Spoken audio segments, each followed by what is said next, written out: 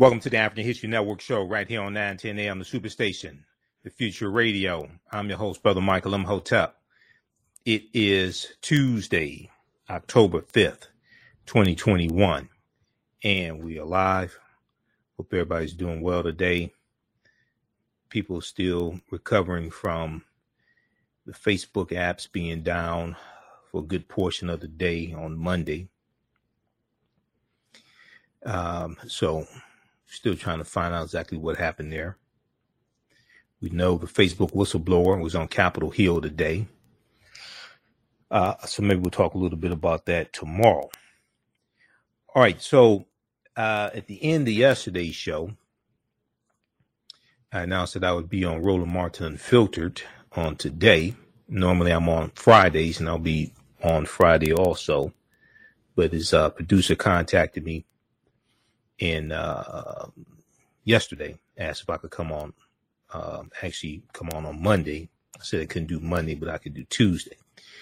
So I was on today, and hopefully it doesn't screw my days up, and I think tomorrow's Saturday. Okay, but we discussed the story that a lot of people are talking about, and we posted on our Facebook fan page, the African History Network, about this.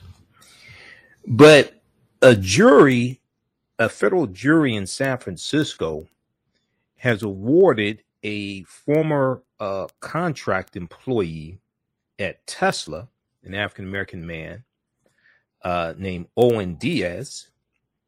They've awarded him $137 million, nearly $137 million in this discrimination lawsuit. Okay. A federal jury in San Francisco has ordered Tesla to pay nearly $137 million to an African-American elevator operator who accused Tesla of ignoring racial bias, ignoring racial abuse he faced while working at Tesla, at a factory for Tesla. So we're going to talk about this case here, and we discussed it on Roland Martin Unfiltered for a little bit today. So we'll let you hear the panel discussion on that topic. It's a very, very interesting case here, and I read there's a good article from the New York Times about this case. And this brother went to Human Resources to report the abuse, and they were calling him racial names, including the N-word, things like this, it appears. He said a supervisor and other colleagues repeatedly referred to him using racial slurs. Okay. So we'll talk about this. His name is Owen Diaz. All right. His son also ended up working at Tesla and endured apparently verbal racial abuse as well. So we'll talk about that story. And then the U.S. Senate is going to take up the debate on the John Lewis Voting Rights Act on Wednesday. There was a protest outside the White House today. Voting rights activists, including a pastor, a nun, and an architect, and an architect of the Souls to the Polls movement, were arrested Tuesday, October 5th, during a peaceful protest in front of the White House. And they're trying to put pressure on President Joe Biden, Vice President Kamala Harris, to put pressure on the Senate to end the filibuster. Now, late today, Associated Press reported that Joe Biden is hinting that a filibuster carve-out would be used, a carve-out to the filibuster would be used when it comes to the debt ceiling. Okay, when it comes to the debt ceiling, we'll pull this piece up here from the Associated Press also. Okay, Senate filibuster challenge. We'll pull this up here. Biden Senate filibuster change on debt, a real possibility. Okay. And if you do a carve out for the debt ceiling, you need to do a carve out also for voting rights as well. But we talked about this on Roland Martin Unfiltered, so we'll discuss that as well. TheGrio.com has a good article from April Ryan. I read April Ryan's piece for The Grio. So I'm not sure if people know that they're going to debate the John Lewis Voting Rights Act in the Senate tomorrow. So we'll be paying attention to that as well. Senator Joe Manchin is still trying to get support for the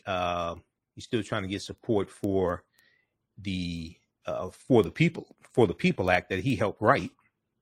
He's trying to get support from Republicans. I don't think he's going to be able to get 10 Republicans to support that bill. So they're going to end up having to do a carve out for voting rights as well, because you're not going to be able to get 10 Republicans to support that bill, and you're not going to be able to get it passed during the budget reconciliation process either. So you're going to have to do a carve out to the filibuster. So we'll discuss that as well. We talked about this also on Roland Martin Unfiltered as well, so we'll share that segment. On tomorrow's show, we'll talk more about the lawsuit that Benjamin Crump and the family of Henrietta Lacks filed on yesterday, October 4th, which was the 70th anniversary of her passing. We also discussed that today on Roland Martin Unfiltered, but we'll share that segment tomorrow. And yesterday, if you missed yesterday's show, our Monday show, go back and watch it. It's on our Facebook fan page, The African History Network, and our YouTube channel, Michael M. Hotep, IMHOTEP. There's also an audio podcast format. Just download the iHeartRadio app and search for The African History Network show. All of our shows, we have, I think iHeart has maybe about 300 of my shows podcasted there. Wherever you get your audio podcast from, search for The African History Network show. So I saw a really good interview today that Joanne Reed did on the Readout with Benjamin Crump and Henrietta Lacks' grandson. Okay, so we'll discuss that again on tomorrow's show, because there's even more information that has come out as well. All right, and we'll do a quick recap of what we covered Sunday in class number 1 of Ancient Kemet, the Moors, and the Ma'afa, Understanding the Transatlantic Slave Trade, what they didn't teach you in school. That's a 10-week online course that I teach on the weekend. We teach this one on Sunday. It just started up. So next class is Sunday, October 10th. As soon as you register for it, you can watch class number 1. We did almost 3 hours. It's supposed to be 2 hours. We did almost 3 hours. I just kept going. Ancient Kemet, the Moors, and the Ma'afa, Understanding the Transatlantic Slave Trade, what they didn't teach you in school. This is a 10-week online course. We deal with thousands of years of history and what led up to the transatlantic slave trade taking place. And we do the sessions live. All the sessions are recorded. You can go back and watch it over and over again. You can watch from around the world. You have access to the class even after the class is over with. Okay, so visit our website, AfricanHistoryNetwork.com, AfricanHistoryNetwork.com to register for the 10-week online course. And we'll talk some more about it later on in the show. And we'll post a link here where you can register for it as well. Now, on the African History Network show, we focus on educating, empowering, and inspiring people of African descent throughout the diaspora and around the world. Because right now it's correct wrong behavior. What you do for yourself, what you do to yourself, and what you allow other people to do to you and get away with is based upon what you think about yourself. What you think about yourself is based upon what you have been taught about yourself. What you've been taught about yourself is based upon everything you've read, heard, and seen about yourself. So when you control the radius of a man or a woman's thoughts, you can control the circumference of his or her actions, because the mind can't do or teach what it doesn't know. Now, we deal with a number of different topics here on the African History Network show. We deal with current events in history and politics, education, economic empowerment, entrepreneurship, relationships, love, sex, health issues, and much, much more. Sign up for our email newsletter. Text the word Kemet, Kemet, to 22828. To sign up for our email newsletter, text the word Kemet, K-E-M-E-T, to 22828 to sign up for our email newsletter. Also visit our website, AfricanHistoryNetwork.com, AfricanHistoryNetwork.com. All right, I want to jump into this first topic here dealing with Tesla. So this is a very, very interesting story here. We're going to go to the clip from Roland Martin Unfiltered here in just a minute. So I read the story from Associated Press and from New York Times. Jury orders Tesla to pay $137 million to a former worker over racist treatment, So the worker is Owen Diaz, African-American man, Owen Diaz. Here he is with his son, Dimitrik. Dimitrik also worked at Tesla. His father helped him get into the company. And from the reports here, Dimitrik also suffered racial abuse. He tried to file a lawsuit, but the lawsuit was thrown out. Now, a federal jury in San Francisco has ordered Tesla to pay nearly $137 million. To an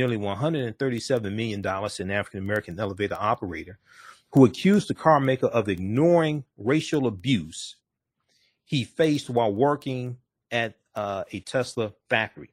Owen Diaz said he worked at the factory in Fremont, California for about a year in 2015 and 2016. There, he said a supervisor and other colleagues repeatedly referred to him using racial slurs. He said a supervisor and other colleagues repeatedly referred to him using racial slurs. He gave an account of his experience in a 2018 article in the New York Times. Now, in an interview on Monday, October 4th, Owen Diaz said he was relieved by the jury's verdict delivered earlier in the day. This was a federal jury in San Francisco. He said, quote, "It took 4 long years to get to this point." He said, "It's like a big weight has been pulled off my shoulders," end quote. Now, he said employees had drawn swastikas and scratched a racial epithet in a bathroom stall and left drawings of derogatory caricatures of African-American children around the factory. So this is creating a hostile environment. Now, I don't know how many people were involved in this, but this is creating a hostile environment. Now, despite repeated complaints, the company Tesla did little to address the behavior, he said. He said, quote, "It's not like they were removing the offensive behavior. They would just let people keep adding and adding. It's not like they were removing the offensive behavior. They would just let people keep adding and adding," end quote. Now, the jury agreed with Owen Diaz's assertion that Tesla had created a hostile work environment by failing to address the racism he faced. A vast majority of the award, $130 million, was punitive damages against Tesla. The rest, $6.9 million, was for past and future non-economic damages, to Mr. Diaz. Now, Owen Diaz's attorney, Lawrence Organ, of the California Civil Rights Law Group, said in the interview, quote, It's a great thing when one of the richest corporations in America has to have a reckoning of the abhorrent conditions at its factory for Black people. Abhorrent conditions at its factory for Black people. We're going to continue this on the other side of the break. Listen to the African History Network show right here on 910 AM, the Superstation, the Future Radio. I'm Michael Imhotep. We'll be back in a few minutes. Black on Purpose Television Network. Yes, Black on Purpose Television Network. All Black, all positive, all the time. The largest Black-owned streaming television network in the world. Bringing our people together worldwide. Controlling our messages, our stories, our way. Black TV the way it should be. Black music, Black history, and more. 30 plus channels, thousands of shows. Black on Purpose Television Network. Subscribe now. We all know the cannabis industry is headed toward an uprise in the past decade. What happens when there is a brand that brings this uprise in a blow? The cannabis industry welcomes her uprise. Hustle Her Hemp. Delivering excellence with pride is her watchword, and how you choose to embrace it makes it a priority. From cultivating rich cannabis into exquisite and tastefully finished CBD products to delivery, Hustle Her Hemp leaves no stone unturned. Hustle Her Hemp's mission is to empower women of color by building business and creating legacies, uniting beauty, health, and business. We are a pure definition of how we want the CBD industry to become in the future. While we are redefining innovation, we bring the same energy to improving the quality of life. Hustle Her Hemp is the new uprise.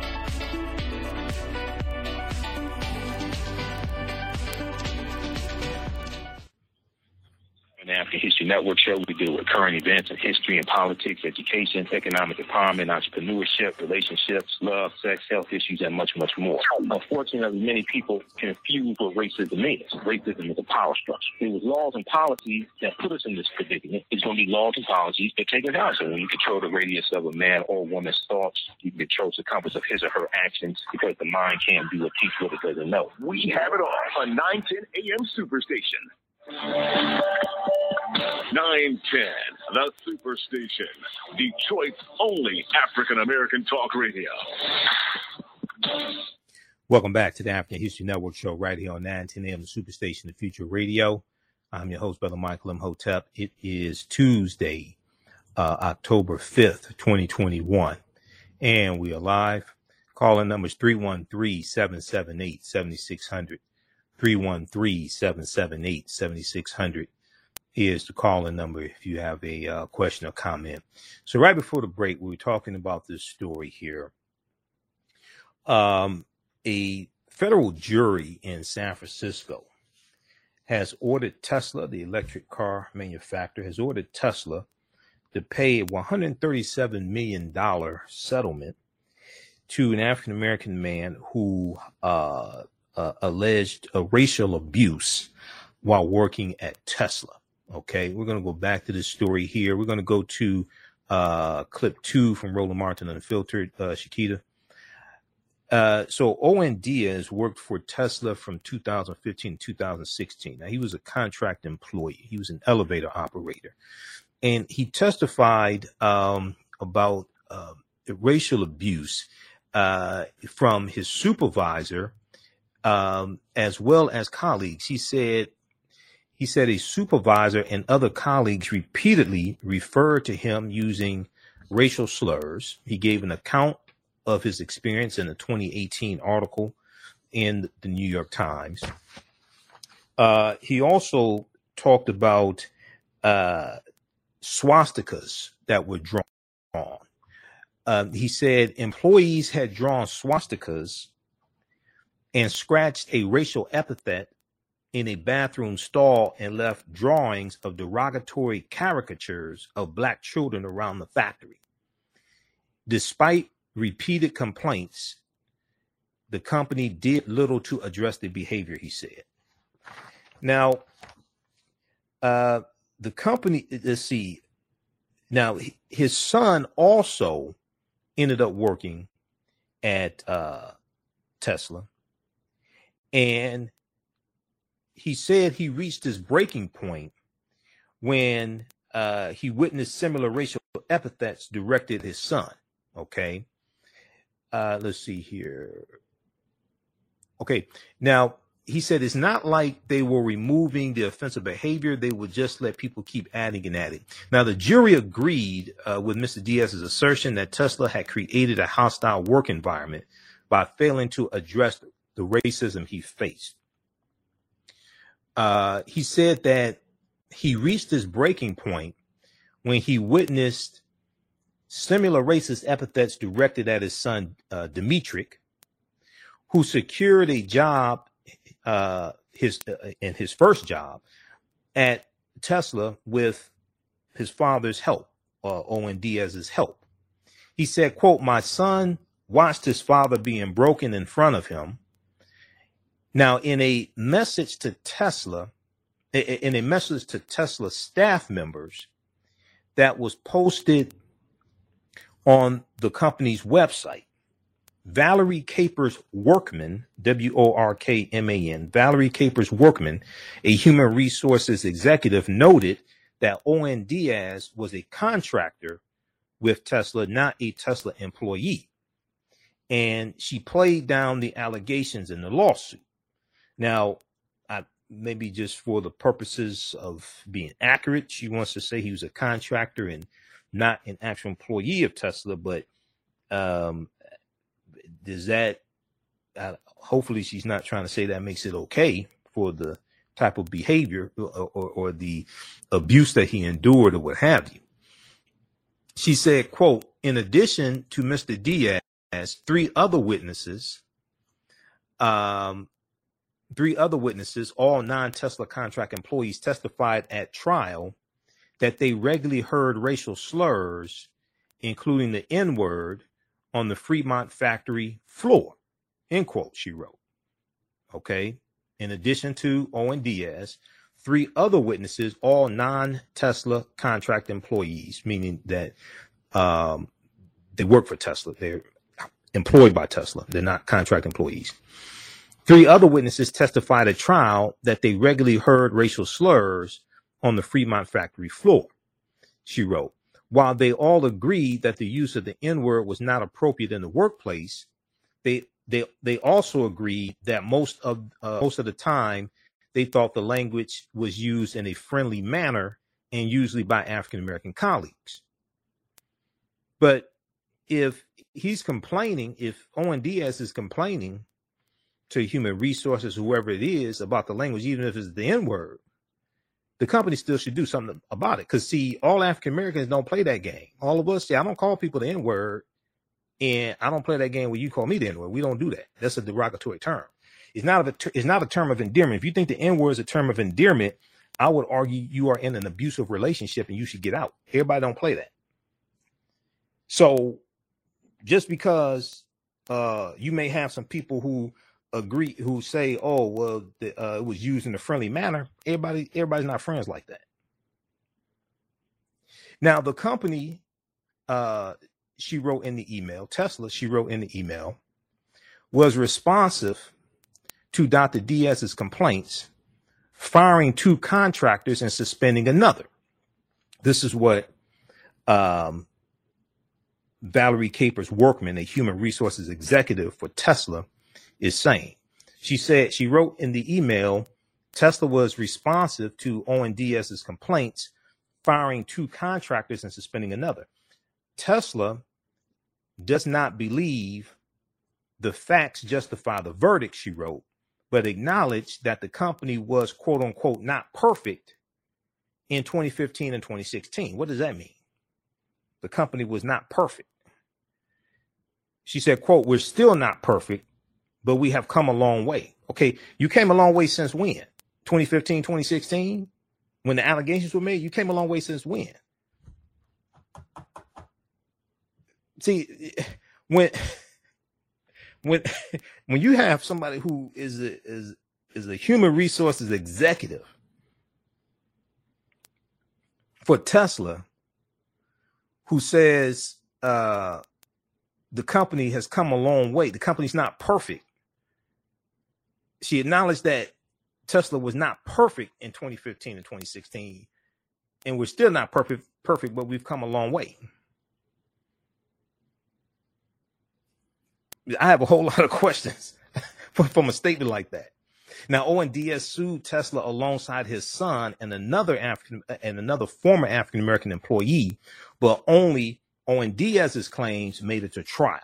His son's claims did not make it to trial. It was not clear whether Tesla planned to appeal this verdict and the damages award. All right.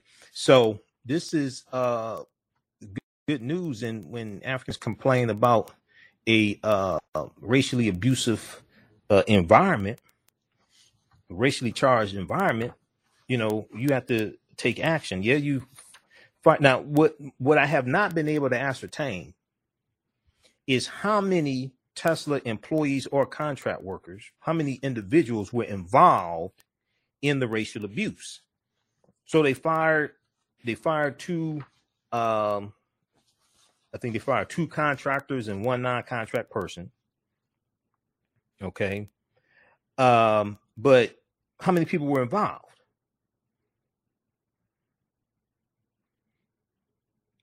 So I want to go to this clip here from Roland Martin and Filter. We discussed this on today's show. Let's go to clip 2, Shakita. All right, folks, Tesla, they got to pay $137 million to a former black worker who said he suffered racial abuse at the electric car maker's San Francisco Bay Area factory. A San Francisco jury concluded the elevator operator, Owen Diaz, was subjected to racial harassment and a hostile work environment. He worked at the Fremont factory in 2015 and 2016. He said he faced daily harassment from coworkers, including the use of the N-word, and that swastikas and racist graffiti and drawings were displayed around the plant. That's a whole lot there. Man, $137 million, Michael. Bottom line is racism. Y'all want to keep playing games with it? Now you got to pay up. Yeah, Roland, now they have to pay up, but also when you study this case, he made numerous complaints to, it appears, human resources. He made numerous complaints and they were ignored also. So, yeah, this is huge. And an HR executive from Tesla is trying to downplay the severity of it, but it's like, no, the jury disagreed with that. So $137 million judgment. So, yeah, they have to pay up on this one. As they say, Teresa, you're going to learn today. Absolutely. You know what? This black elevator operator is another black man. He's an individual. He is not a piece of trash. He is an individual who works for $1 billion company, and he needs to be treated with respect. Because without him, some of those people wouldn't be in their office making some of those big decisions. So we need to respect our service. We need to service workers, and we would respect those who respect us daily. So good for him. All right, Mustafa. Well, let's put it into perspective. Elon Musk is worth $200 billion as of yesterday, and it continues to go up.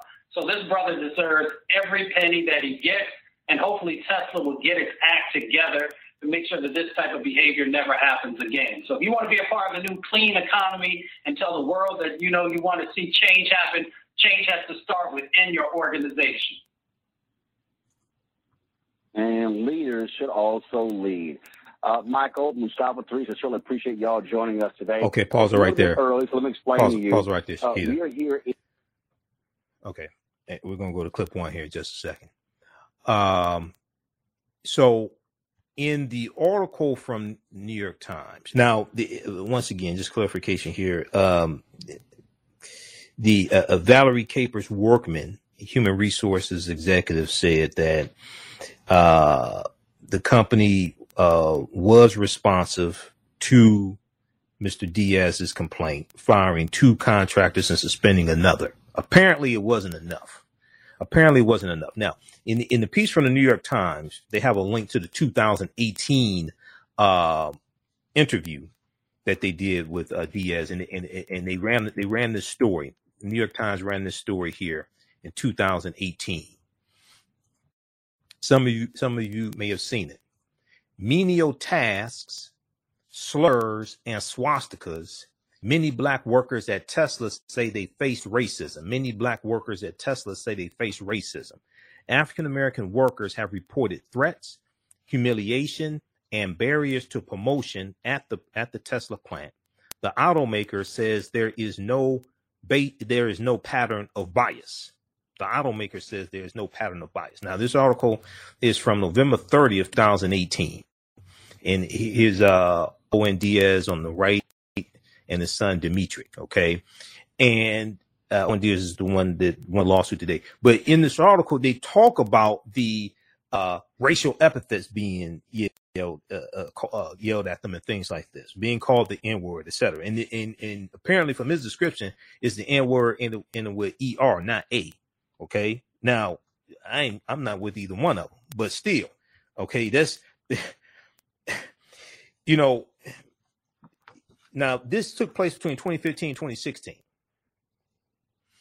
There's a time of the presidential election, the 2016 presidential election, that Donald Trump, and making many white people feel comfortable with their white supremacy. I don't know how big of an impact it had with this, but I wouldn't be surprised if it played a part. Okay. All right. So we have that story. Now, I want to go to this other story here. So the John Lewis Voting Rights Act is going to be debated in the Senate on Wednesday. Okay. Wednesday, October 6th. And there was a protest outside of the White House today. It was a Voting Rights Act protest. April Ryan has a good piece here for thegrio.com. White House protest challenging Biden-Harris on voting rights. Okay, White House protest challenging Biden-Harris on voting rights bill ends in arrest. And they want, they're calling for Joe Biden and Vice President Kamala Harris to put pressure on the Senate to end the filibuster. Okay. Voting rights activists, including a pastor, a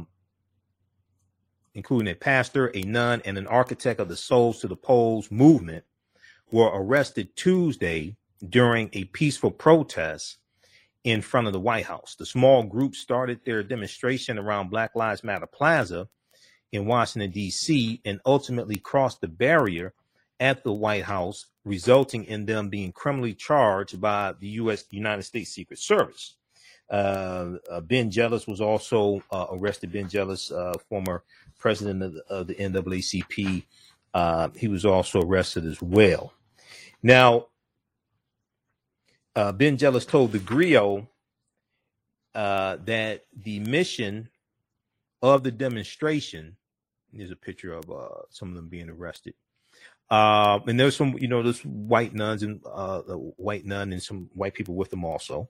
Now, as I said on Roland Martin Unfiltered today, those 200,000 women that were out this past weekend protesting for reproductive rights and things like that, I totally understand that. But they have to be involved in this fight, because if voting rights is framed as an African-American issue, we're going to lose in the Senate.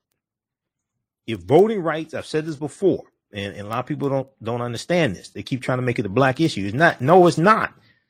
If voting rights is an American issue. If you try to make this a black issue, you're going to lose in the Senate. There's only 2.5 black people in the entire U.S. Senate.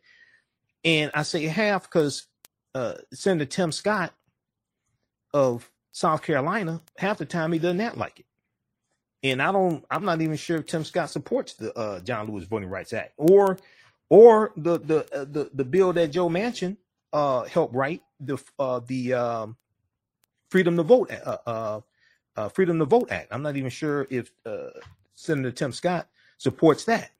But you're going to need 10 Republicans. You're going to need 10 Republicans to vote for this bill. Otherwise, it's going to fail. Okay. And then you're going to have to do a carve out. All right. But if you don't have 10 Republicans to vote for this bill, it's not going to work. Okay. Now, let's go back to this article here from the Grio quickly. Then we're going to go to this clip because we talked about it on Roland Martin Unfiltered today. So Ben Jealous said he wants Joe Biden to, quote, call on the Senate to remove the filibuster as an obstacle in passing voting rights. Okay. And they're out protesting today because the Senate takes up the John Lewis Voting Rights Act on Wednesday. They're going to debate that in the Senate on Wednesday. Now, the filibuster, a parliamentary procedure in the United States, is used to delay or block a vote on a bill, usually by the political party in the minority, and has been used for decades. The filibuster has been amended by both Democrats and Republicans to allow a simple majority for presidential nominees judicial appointments and Supreme Court confirmations, rather than the 2/3 majority the filibuster requires for most legislation in the 100-member Senate chamber. Okay, you're going to have to do a carve out to the filibuster to get the George Floyd Justice and Policing Act passed, because no Republicans are going to vote for that. No Republicans are going to vote for the bill. You didn't have any Republicans in the House of Representatives that voted for the George Floyd Justice and Policing Act. That bill passed March 3rd, 2021 by a vote of 220 to 212. 212 Republicans voted no on the George Floyd Justice and Policing Act in the House of Representatives. The only people that supported that were Democrats. Now, the recent arrest outside the White House also happens to fall on National Education Week, National Voter Education Week, National Voter Education Week, as well as the eve of the United States Senate debate on the John Lewis Voting Rights Act scheduled for Wednesday. Okay, and this is why they were out there to put pressure on the Senate, because they're going to debate the John Lewis Voting Rights Act bill in the Senate on Wednesday. Okay, read the rest of this article here from thegrio.com. Great article by April Ryan, White House correspondent for the Grio. White House protests challenging Biden on voting rights bill ends in arrest. Now, this evening, there was an article from the Associated Press. Biden Senate filibuster change on debt, a real possibility. Okay, now Biden's already said he supports changing the filibuster back to a standing filibuster. He even said that about 3 months ago in the CNN town hall debate. CNN town hall meeting with Don Lemon. Okay, a lot of people don't talk about the fact that he said that, but yeah. So you have to get that voted on in the Senate and get Manchin and Sinema on with that as well. And Joe Manchin is against getting rid of the filibuster, but changing it, you got a better chance of doing that. And the other thing is the Freedom to Vote Act that Joe Manchin helped write with Senator Raphael Warnock of Georgia. You're not going to get 10 Republicans to vote for that, which is going to force his hand. And because he said he can get 10 Republicans to vote for that bill that he wrote, he's not going to be able to get 10 Republicans to vote for that bill. It's not going to happen. For Republicans, really it's not in their best interest to support it, because they are trying to tank the Biden administration and they're focused on suppressing the vote. Now, if they wanted to make it easier for people to vote, okay, if Republicans wanted to make it easier for people to vote, then they would support the bill. It's not in their interest to make it easier for people to vote. They want to suppress the vote because they are overwhelmingly white, and white people have a declining population in the country, as the 2020 census shows us. This is the first time since 1790 that the percentage of white people in this country dropped below 60%. Biden's Senate filibuster change on debt, a real possibility. This is from the Associated Press. This deals with the debt limit. To get around Republicans' obstruction, President Joe Biden said Tuesday that Democrats are considering a change to the Senate filibuster rules in order to quickly approve lifting the nation's debt limit and avoid what would be a devastating credit default. The president's surprise remarks come as the Senate is tangled in a fiscally dangerous standoff over a vote that's needed to suspend the nation's debt limit and allow the federal government to continue borrowing to pay down its balances. Congress has just days to act before the October 18th deadline, when the Treasury Department has warned it will run short of funds to handle the nation's already accrued debt load. So people are saying, well, wait a second, if you do a carve out for the debt limit, okay, then you need to do a carve out for voting rights, for the Voting Rights Act, John Lewis Voting Rights Act, the Freedom to Vote Act, and the George Floyd Justice and Policing Act also, because you're not going to get Republicans to support that. None of them supported those bills in the Senate, basically. and they're not going. I mean, none of them support those bills in the House, and they're not going to support it in the Senate.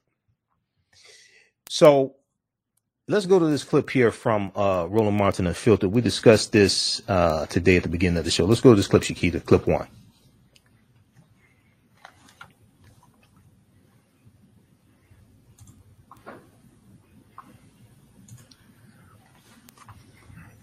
Okay, you may have to take it off mute.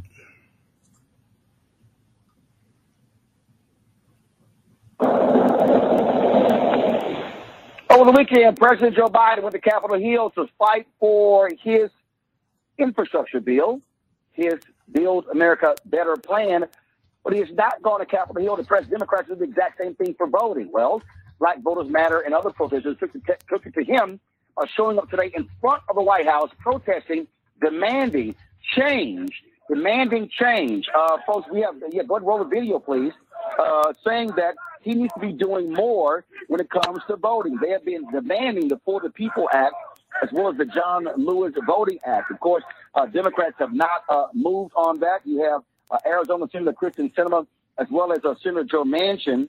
Of course, they are standing in the way of that. We've not seen, again, any action taking so far on these voter bills. What we're seeing the protests continue, come back, making it plain that they actually want to see more things done to get voting rights in this country. And so that's one of the things you're seeing. They were here in D.C., as I said, fighting to get those voting rights. And so they want something to be done about this very issue.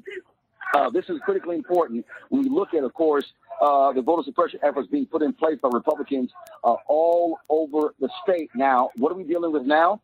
Voter ID laws, of course, as many of the Republican-led states are pushing more of these voter ID laws all across the country. And so this is going to impact the 2020 midterm elections, and that's why people want to see things change. 33 laws have been passed that will negatively impact Black voters and other voters as well. Some of these laws are on areas including dealing with election officials, voter ID, mail-in voting, and early voting. We've seen bills passed in Texas, in Georgia as well. Here's an example, folks. Elmira Hicks, 82 years old, does not have a birth certificate, which makes it impossible for her to renew her driver's license. Well, without her license, she can't register to vote. Hicks, like many African Americans born in the early 20th century, was born with the assistance of a midwife, and records were not kept. She has been denied a birth certificate due to some technicality. Without a birth certificate, again, she can't get a license and will not be able to vote. These are the type of instances that are being brought up all across the country. Now, remember, the House of Representatives, they passed the John Lewis Voting Rights Advancement Act in August. The Senate has not taken up action on this particular bill. And so what we are seeing is the continuing efforts to force the Senate to move on these various bills. My panel, Teresa Lundy, principal founder of TML Communications, Dr. Mustafa Santiago Ali, Environmental Justice EPA, Michael Imhotep, host of the African History Network show. Glad to have all three of you here. What we are seeing here, Mustafa, what we're seeing is the continuing focus, putting pressure. This is where President Joe Biden has got to step up. Like I said, he went to Capitol Hill, and it came to his $3.5 trillion economic plan. He has not done that when it comes to voting legislation. It's all about priorities. You know, the president, like you said, he cares about what's happening in relationship to the infrastructure bill, so he's leaning in. He has to lean in on this as well. It all begins and ends with the vote. I'm never sure why these folks are not as active on ensuring that everyone has the opportunity to fully participate in the civic process. On the Republican side of the ledger, they are very focused. They understand that by actually getting small percentages of folks not being able to vote, that it will tip it into their favor. They understand how to utilize power. They understand how to get engaged and actually win on the issues that they care about. President Biden and the Democrats have got to get serious in the Senate and make sure they are passing these critical pieces of legislation that give everyday folks the opportunity to actually be a part of this democracy. And if they're not willing to do it, then how can you continue to ask black and brown folks to show up, to stand, you know, in extreme heat or extreme cold, to stand in these situations where they have individuals who, you know, want to do them harm, to stand when you're in dealing with the COVID-19 pandemic? We've done our work. We've shown up. So they have the responsibility now to make sure they're pushing the Senate, whether it is Manchin or Sinema, to do the right thing. No, Teresa, again, it's about pressure. It's about President Joe Biden using his power, leaning on these senators. Well, black voters, they want to see a Biden that's engaged on this. Look, he said a variety of things when he was running for president, what he was going to make happen. Black folks are saying, fine, make it happen.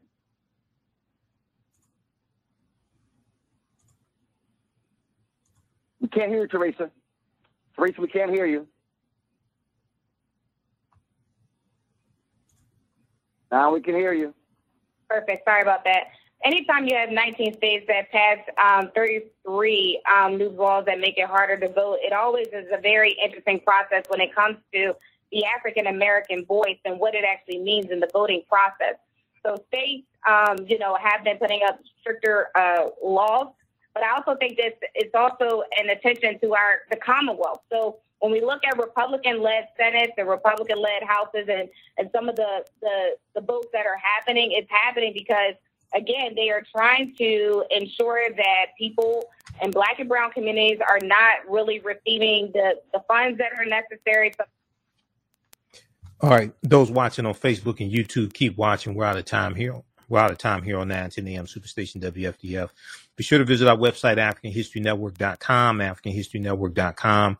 Register for the online courses I teach on Saturday and Sunday. We have Understanding the Transatlantic Slave Trade, where they didn't teach you in school, on Sundays, 12 noon to 2 p.m. And then also on Saturday, from the Civil War to the Civil Rights Movement and Black Power, 1865-1868. All right. Right now, it's correct wrong behavior. It's not over till we win. Wakanda forever. We'll talk to you tomorrow. Peace. All right, stand by, everybody. Okay, we're going to continue this clip here, and we'll talk briefly here about this article. I talked about it because I come up next after Teresa in this segment here. 19 states passed this year laws to restrict voting, new tally fines. This article is from October 4th, 2021, CNN. MSN.com also picked up this article as well. Okay, we're going to go, let me cue this clip up here because we're only on 9:10 a.m. for 1 hour, Monday through Friday. Okay, stand by. Let me cue this clip up here. And I'll be back on Roland Martin Unfiltered on Friday. Also, I'm normally on Friday, but the producer contacted me, asked me if I could do actually Monday, and I said I couldn't do Monday, so I said I could do today. Let's go back. The funds that are necessary. So let's back this up a little bit. The votes that are happening is happening because, again, they are trying to ensure that people in black and brown communities are not really receiving the funds that are necessary, some of the social services that are needed. They're making sure that their voices are being heard. And that's where we have these issues. That's why we always see black and brown communities always taking the fight right straight to the ones who are making the decisions. So that's either in the Senate or in Congress or at President Biden's feet. But again, what Mustafa said, it's about priorities. And I think the Biden administration really needs to really maintain the promises that were made in the beginning that really secured his vote. Look, it's real simple here, Michael. You hear the activists saying this. Latasha Brown has said it. Cliff Albright has said it. And that is, you cannot out-organize voter suppression. And so it's like, Democrats, what the hell do you think is going to happen? What do you think is going to happen? Right. You know, this is all about self-preservation. It's about self-preservation for African Americans. It's about self-preservation for Democrats in the House of Representatives in the 2022 midterm election. It's about self-preservation also for Democrats in the Senate that are up for re-election as well. You have 19 states that have passed 33 new voter restriction bills. States where it's already hard to vote are passing more voter restriction bills. And then you also had 25 states that passed 62 bills to make it easier to vote. So states where it's easy to vote are making it easier to vote. Biden was here in Michigan today. He was in Howell, Michigan today, pushing his infrastructure bill, which is needed. But you also need to go on a tour. You also need to go to certain states. I think you should go to Arizona, and I think he should go to West Virginia and do a speech there about voting rights. But we have to, I can't stress this enough. If voting rights just remain a black issue, we're going to lose in the Senate. Okay, it has to be expanded because this impacts more than just black people. When you have these voter restriction bills, you have 38 million disabled Americans who are registered to vote. Okay, when you talk about restricting mail-in ballots, you're talking about hurting them. We just saw the women's reproductive activists, about 200,000 of them, assembling this past weekend. When you talk about restricting voting rights, okay, you're talking about hurting white women. You're talking about hurting college students. Okay, so I love John Lewis. I understand 65. I understand the Voting Rights Act, but this is bigger than just a black issue. And lastly, Roland, notice how silent corporations have gone. Because, see, corporations were putting out memos and things like this just a few months ago on voting rights. They've gone completely silent. Okay, so also pressure has to be put back on corporations as well to speak up and put pressure on politicians also, like Manchin and Sinema, who they help finance. Well, again, I mean, that absolutely has to happen. That's why Black Voters Matter. They're doing what they're doing, and so we certainly support what they're doing.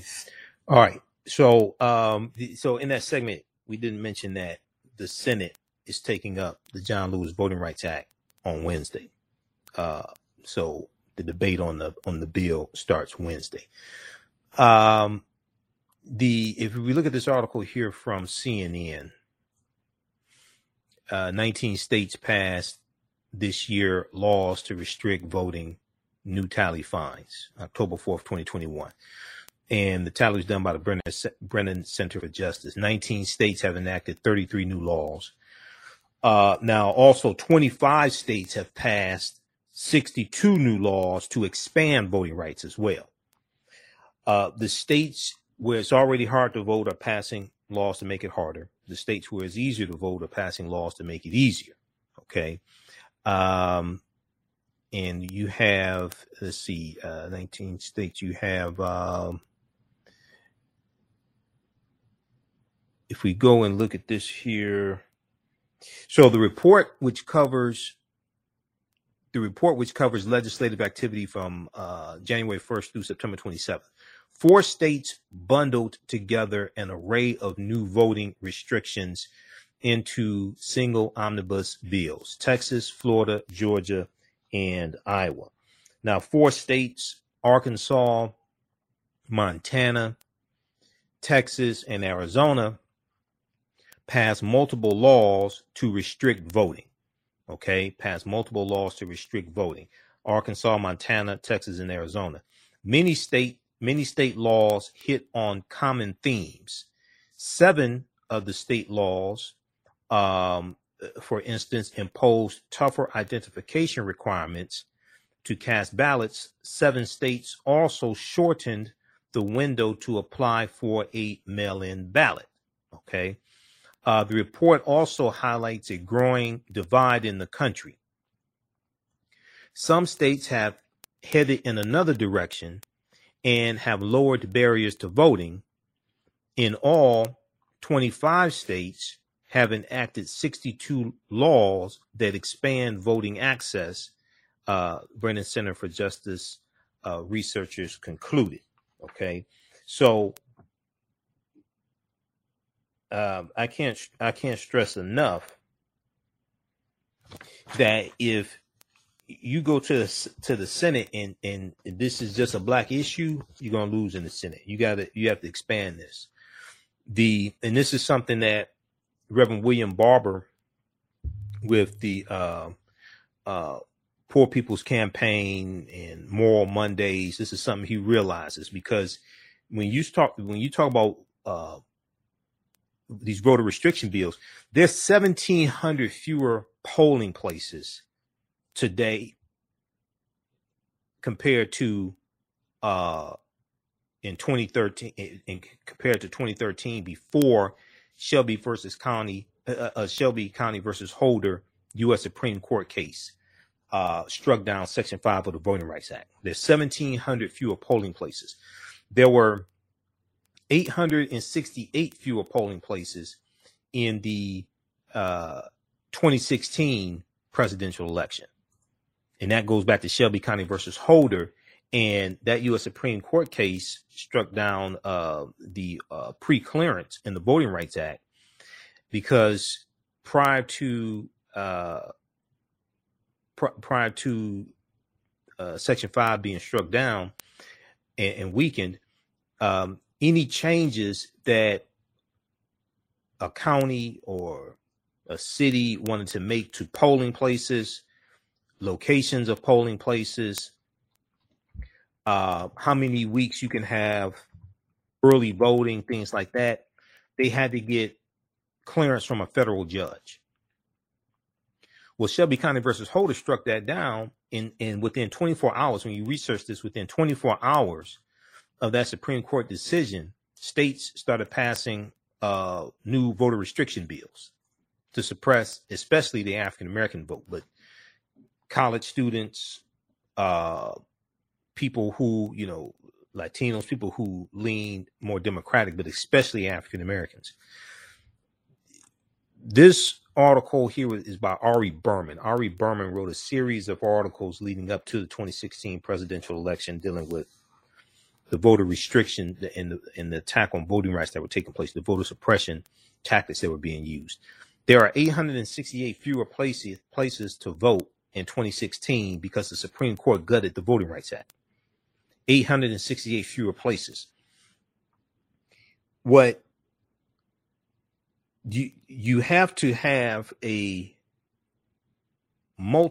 have to have a coalition of people from different segments of the population that are affected by these voter restriction bills.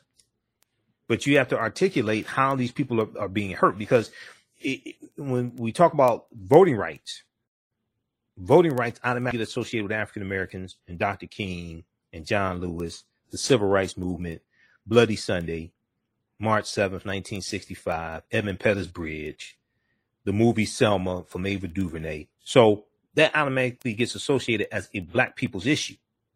There are a lot of people who will be negatively hurt by these voter restriction bills.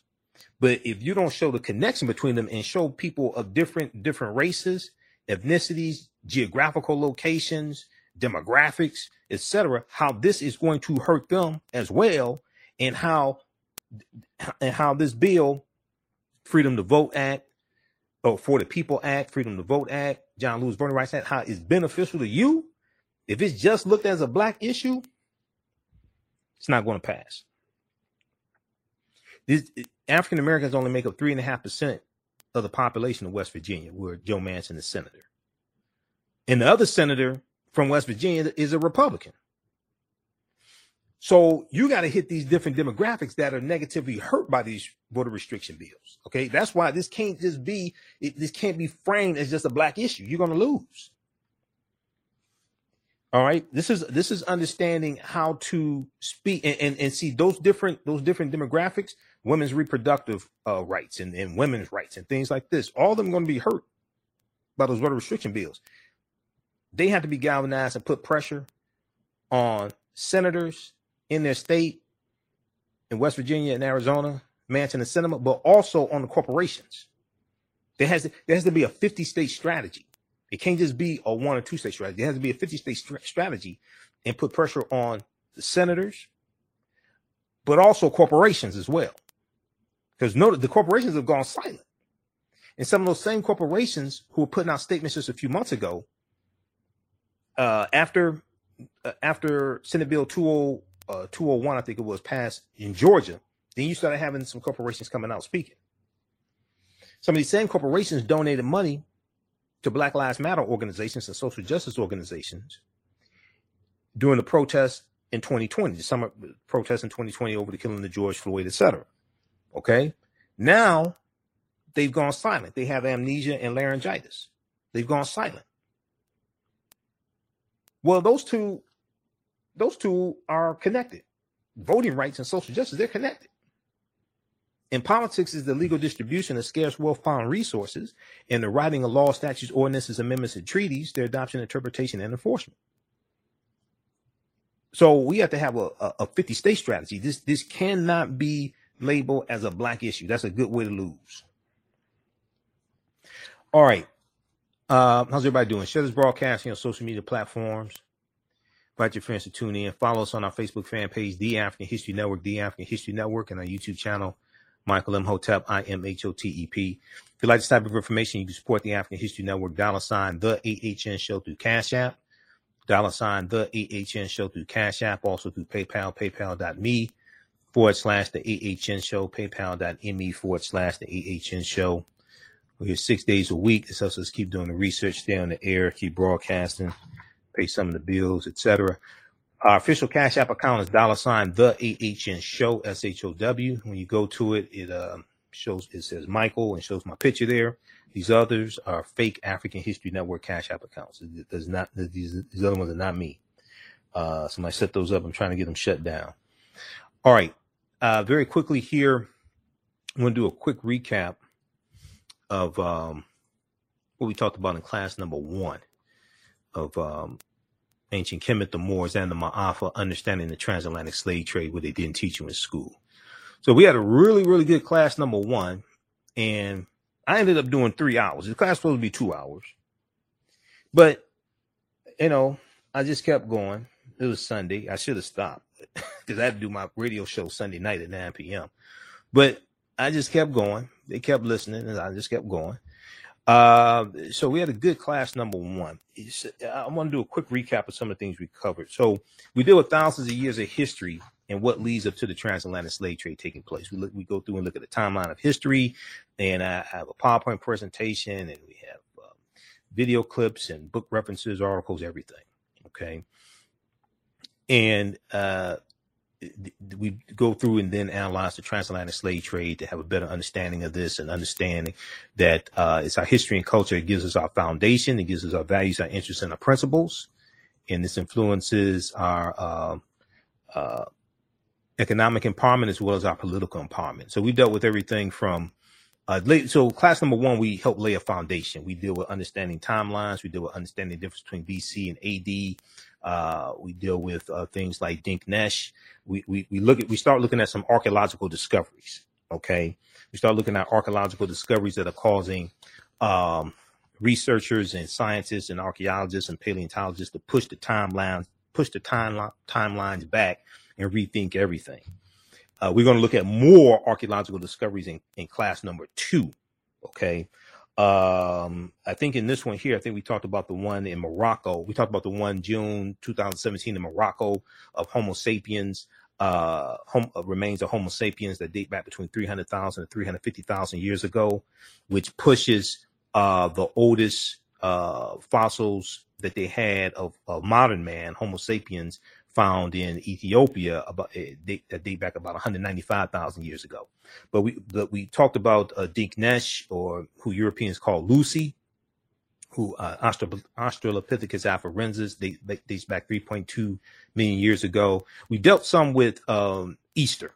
I was making a point about understanding what it is that you celebrate, if you celebrate European holidays, and what determines when Easter is celebrated. A lot of people don't know what determines when Easter is celebrated. Easter is celebrated on the first Sunday following the first full moon, following the vernal equinox, and it deals with astronomy. And actually, that was a result of the Third Council of Trent of about 1563, the Third Council of Trent. And this is why you had the introduction of the Gregorian calendar by Pope Gregory XIII, 1582 AD, which the Gregorian calendar is based upon how long it takes the Earth to rotate around the sun. 365 days, 5 hours, 48 minutes, and about 46 seconds. That's the calendar that we use today. And they were trying to recalibrate, coming out of the Third Council of Trent, trying to recalibrate when to celebrate Easter, because they were celebrating Easter. It was getting further and further away from the vernal equinox, and the vernal equinox marks the first day of spring. It's either usually March 20th or March 21st. Okay. So we talked about Easter and Easter, Eastra, Oistra, the origins of the term Easter as well. And the goddesses Eostra and Ostara.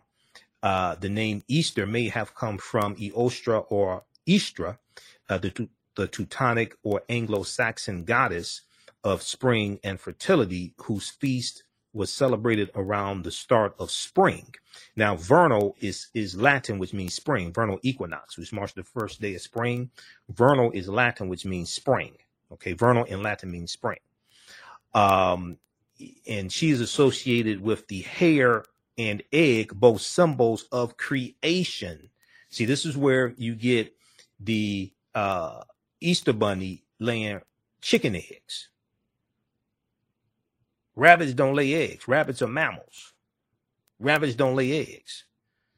So why does the Easter bunny lay chicken eggs? The Teutonic goddess Istra was associated with the hare, the rabbit, and egg, both symbols of creation. Ostara is a Germanic goddess who was always accompanied by a hare, H-A-R-E, a rabbit, possibly the ancestor of our modern Easter bunny. The association of both the rabbit and eggs with Easter is probably the vestige of an ancient springtime fertility rite. So we go look at some of this ancient history, and we also look at the origins of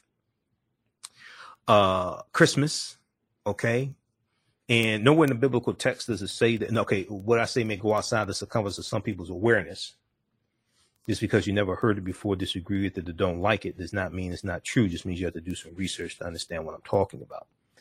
That's how I got on the subject of Easter. We were talking about things outside of the circumference of our own awareness. So when we look at, we also look at the origins of Christmas, because the word Christmas didn't come into existence until mid 11th century AD, around 1050, 1052. Comes from the Mass of Christ, or Christus Mass, the Mass of Christ. But nowhere in the biblical text does it say that Jesus the Christ was born on December 26th. I mean, it was December 25th. Let's say. Nowhere in the biblical text does it say that Jesus the Christ was born on December 25th. And one of the things we talked about is how, you know, you have to study word origins, the etymology of words, because when you look up the word Jesus in the dictionary, you look at the etymological dictionary, it takes you back to the Hebrew Yeshua, because the letter J didn't exist until 1630 AD. The letter J, that's the anglicized version of the name. The letter J did not always exist, even with the alphabet that we use today. The letter J didn't always exist. The letter J wasn't created till 1630 AD, and the letter J is derived from the letter I. Okay, and this is why in your 26 character alphabet, the letter J comes after I, and the letter J is just an I with a hook on it. So if you go to the dictionary, Merriam-Webster, what have you, look at the word Jesus, it takes you back through the languages, takes you back through to Yeshua. Okay. All right. Now, some other things that we talked about were, we dealt with the African presence in this country going back at least 56,000 years ago. And I talked about how, you know, Americans are very ignorant of history. We deal with that some here on this show. This article here from the New York Times talked about how Americans know very little about Juneteenth. Okay. And if they know very little about Juneteenth, they probably know very little really about the history of slavery as well. So read this article here from the New York Times. Most Americans know little or nothing about Juneteenth, poll finds. It's about 62% or so know very little or nothing. 60% know very little or nothing about Juneteenth. But a lot of what African Americans know about Juneteenth is not accurate either. Okay, so we also dealt with the Khoisan and the African presence in the Americas dating back tens of thousands of years ago, before Native Americans come into existence. All right, before Native Americans come into existence. And we know that we reference Dr. David Imhotep, the first Americans were Africans, documented evidence. In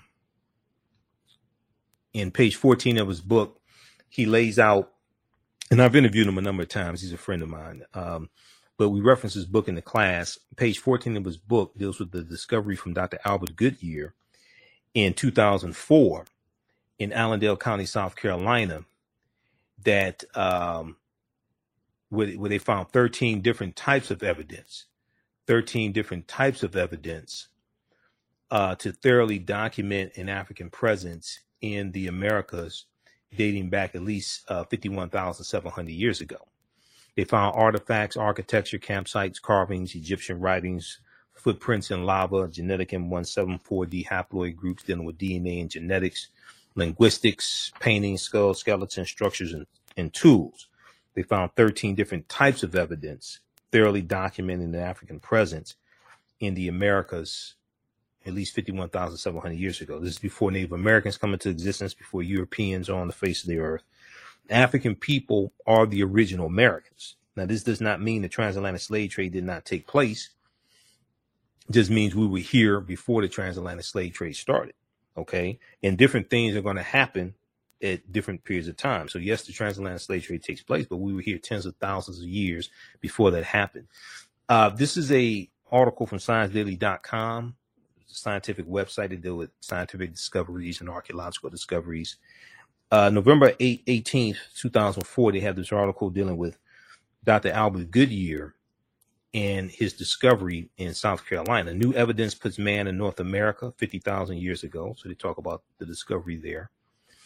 And then also on the Khoisan, who have the oldest DNA on the planet, AtlantaBlackStar.com had a good article. And there's a lot of information out on the Khoisan.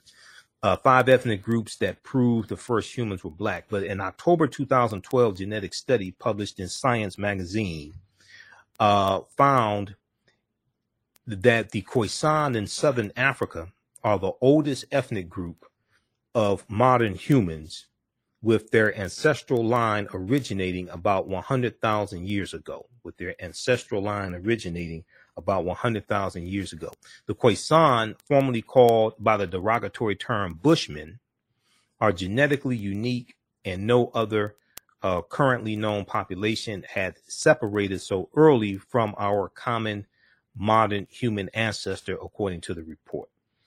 Okay, so we talked about that, and then also I dealt with the fact that, see, there's so much talk about 1619, and people, this is the problem with 1619.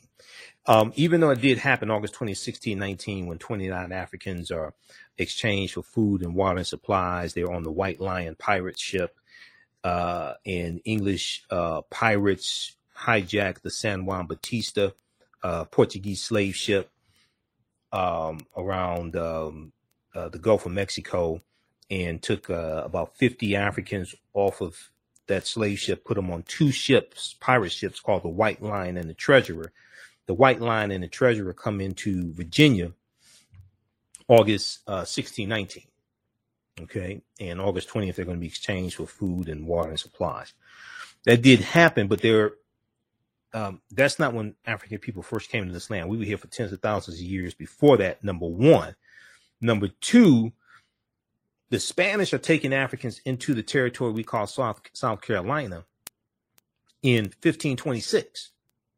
Okay, this is before 1619. This is 93 years before 1619. They're taking Africans into the territory we call South Carolina in 1526. That's not talked about a lot. All right. So we dealt with some of that history, just laying a foundation, dispelling some myths. I also talked about the fact that Malcolm X used the term African American in the Ballad of the Bullet, March 29th, 1964, because the term African American was not created by Reverend Jesse Jackson. He reintroduced the term. The term African American goes back to earliest recorded usage is May 15, 1782 in Philadelphia, Pennsylvania.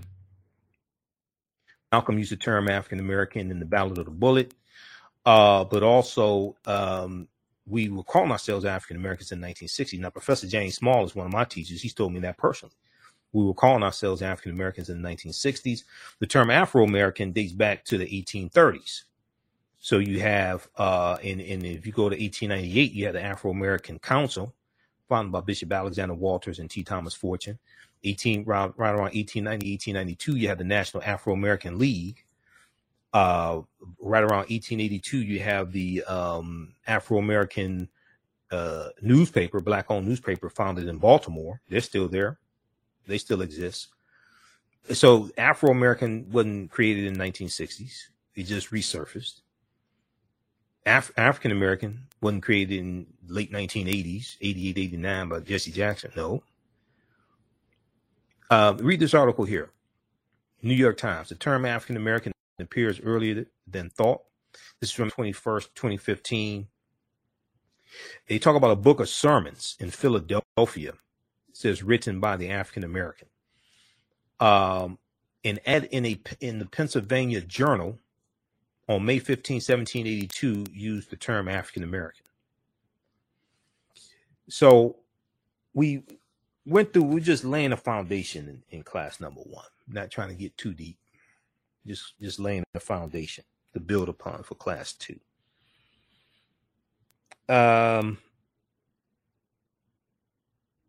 We also talked about how Americans are very ignorant of history. So there was a study from, we've talked about it here before, January 19th, 2021, CBS News ran this story that dealt with how most Americans don't know what's in the U.S. Constitution. January 19th, 2021. Most Americans don't know what's in the U.S. Constitution.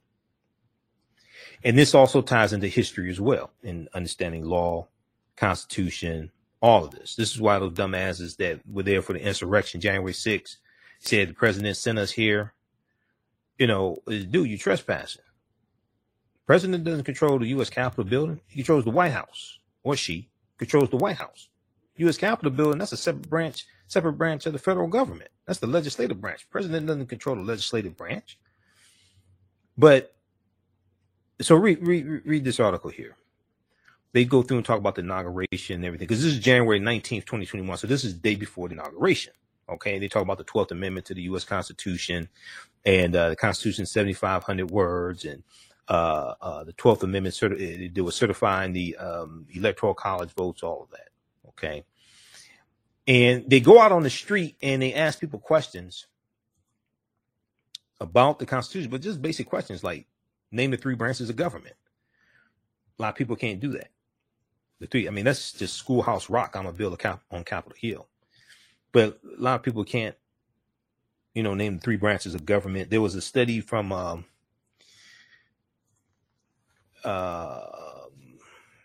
couple years ago.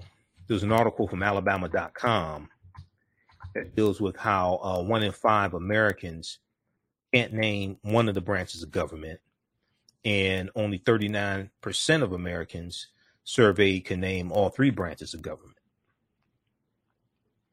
Okay. This article here, September 19th, 2019. 1 in 5 Americans can't name a single branch of the U.S. government. Now, they probably all voted for Trump. Amberg Public Policy Center's Civic Knowledge Survey found only 2 in 5 American adults, or 39%, could correctly name the 3 branches of the executive, 3 branches of government: executive, legislative, and judicial. That figure was the highest in 5 years, up from 32% last year. So in 2018, only 32% of Americans, basically a little less than a third, could name all three branches of the federal government. So political scientists and history professors and things like this, they're saying that you're gonna have a we're looking at a, how do they put it, a civics, a crisis of civic education, But all this ties into history. And we have to understand history and the laws and policies put in place to understand how we got to where we are here. Okay. And we can look and see that people don't understand the Civil War, because January 6th insurrection, that's a continuation of the U.S. Civil War. That's a continuation of the Civil War was an insurrection. That's a continuation of that. Okay, so read this article here.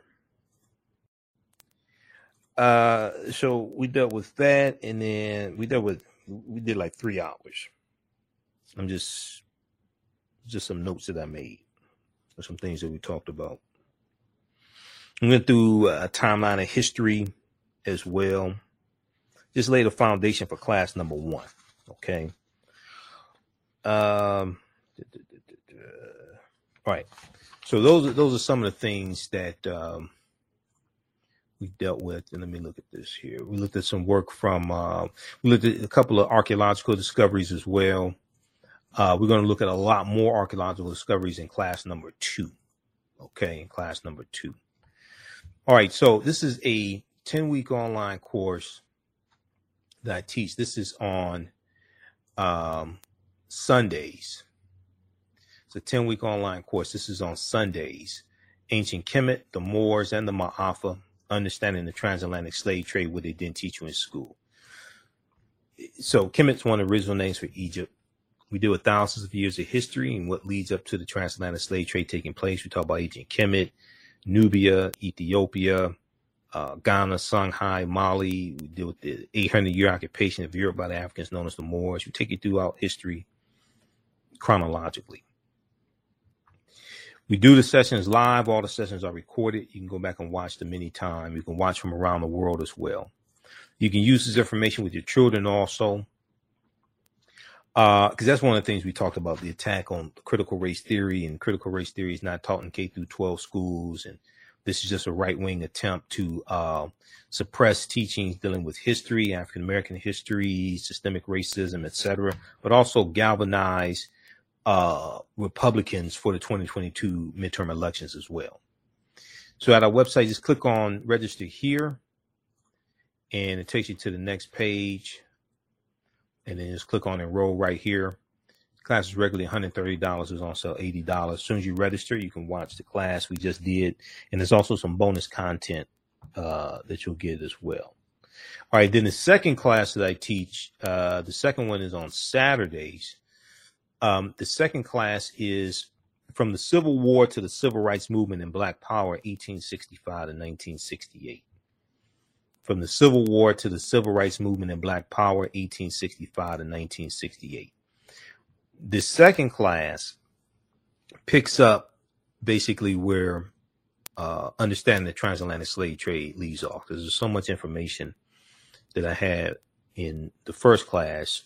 There was additional information that I wanted to deal with, because we really need to go through and analyze a little more than a 100-year period of history from 1865 and the end of the Civil War through 1968. So this is what we do in this class. Each class we go through and analyze approximately a 10-year period of history to understand what happened to us after slavery ended, the laws and policies put in place that brought us to where we are today, and all these structural inequities that we're dealing with, so we understand where we need to go from here. And when we go through the late 1880s, in the 1890s, early 1900s, we see the voter suppression tactics that are being used to suppress the African-American vote, because we were, during Reconstruction, we elected about 2,000 African-American elected officials.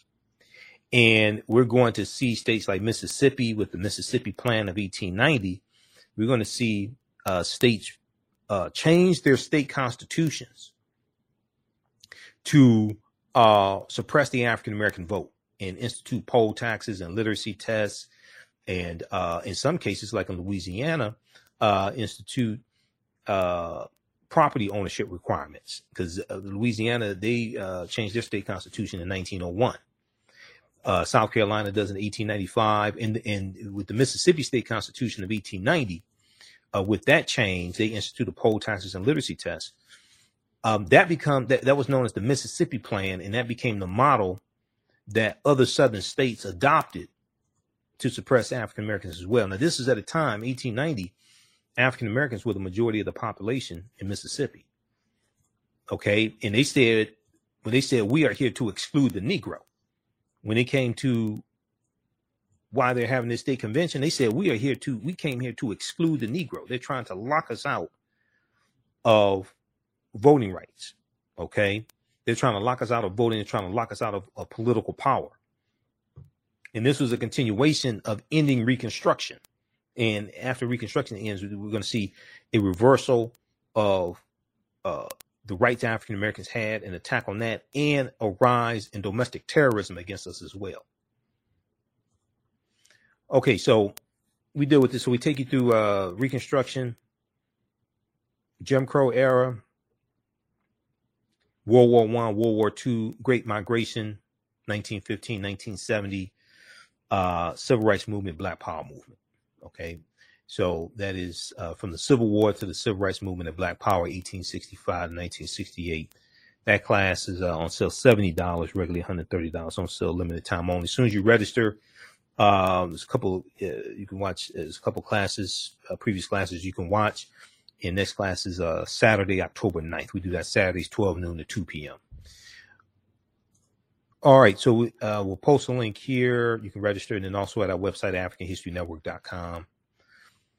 So look, we have to get out of here. Remember, at the African History Network, we focus on educating, empowering, and inspiring people of African descent throughout the diaspora and around the world. Because right now, it's correct wrong behavior. It's not over till we win. Wakanda forever.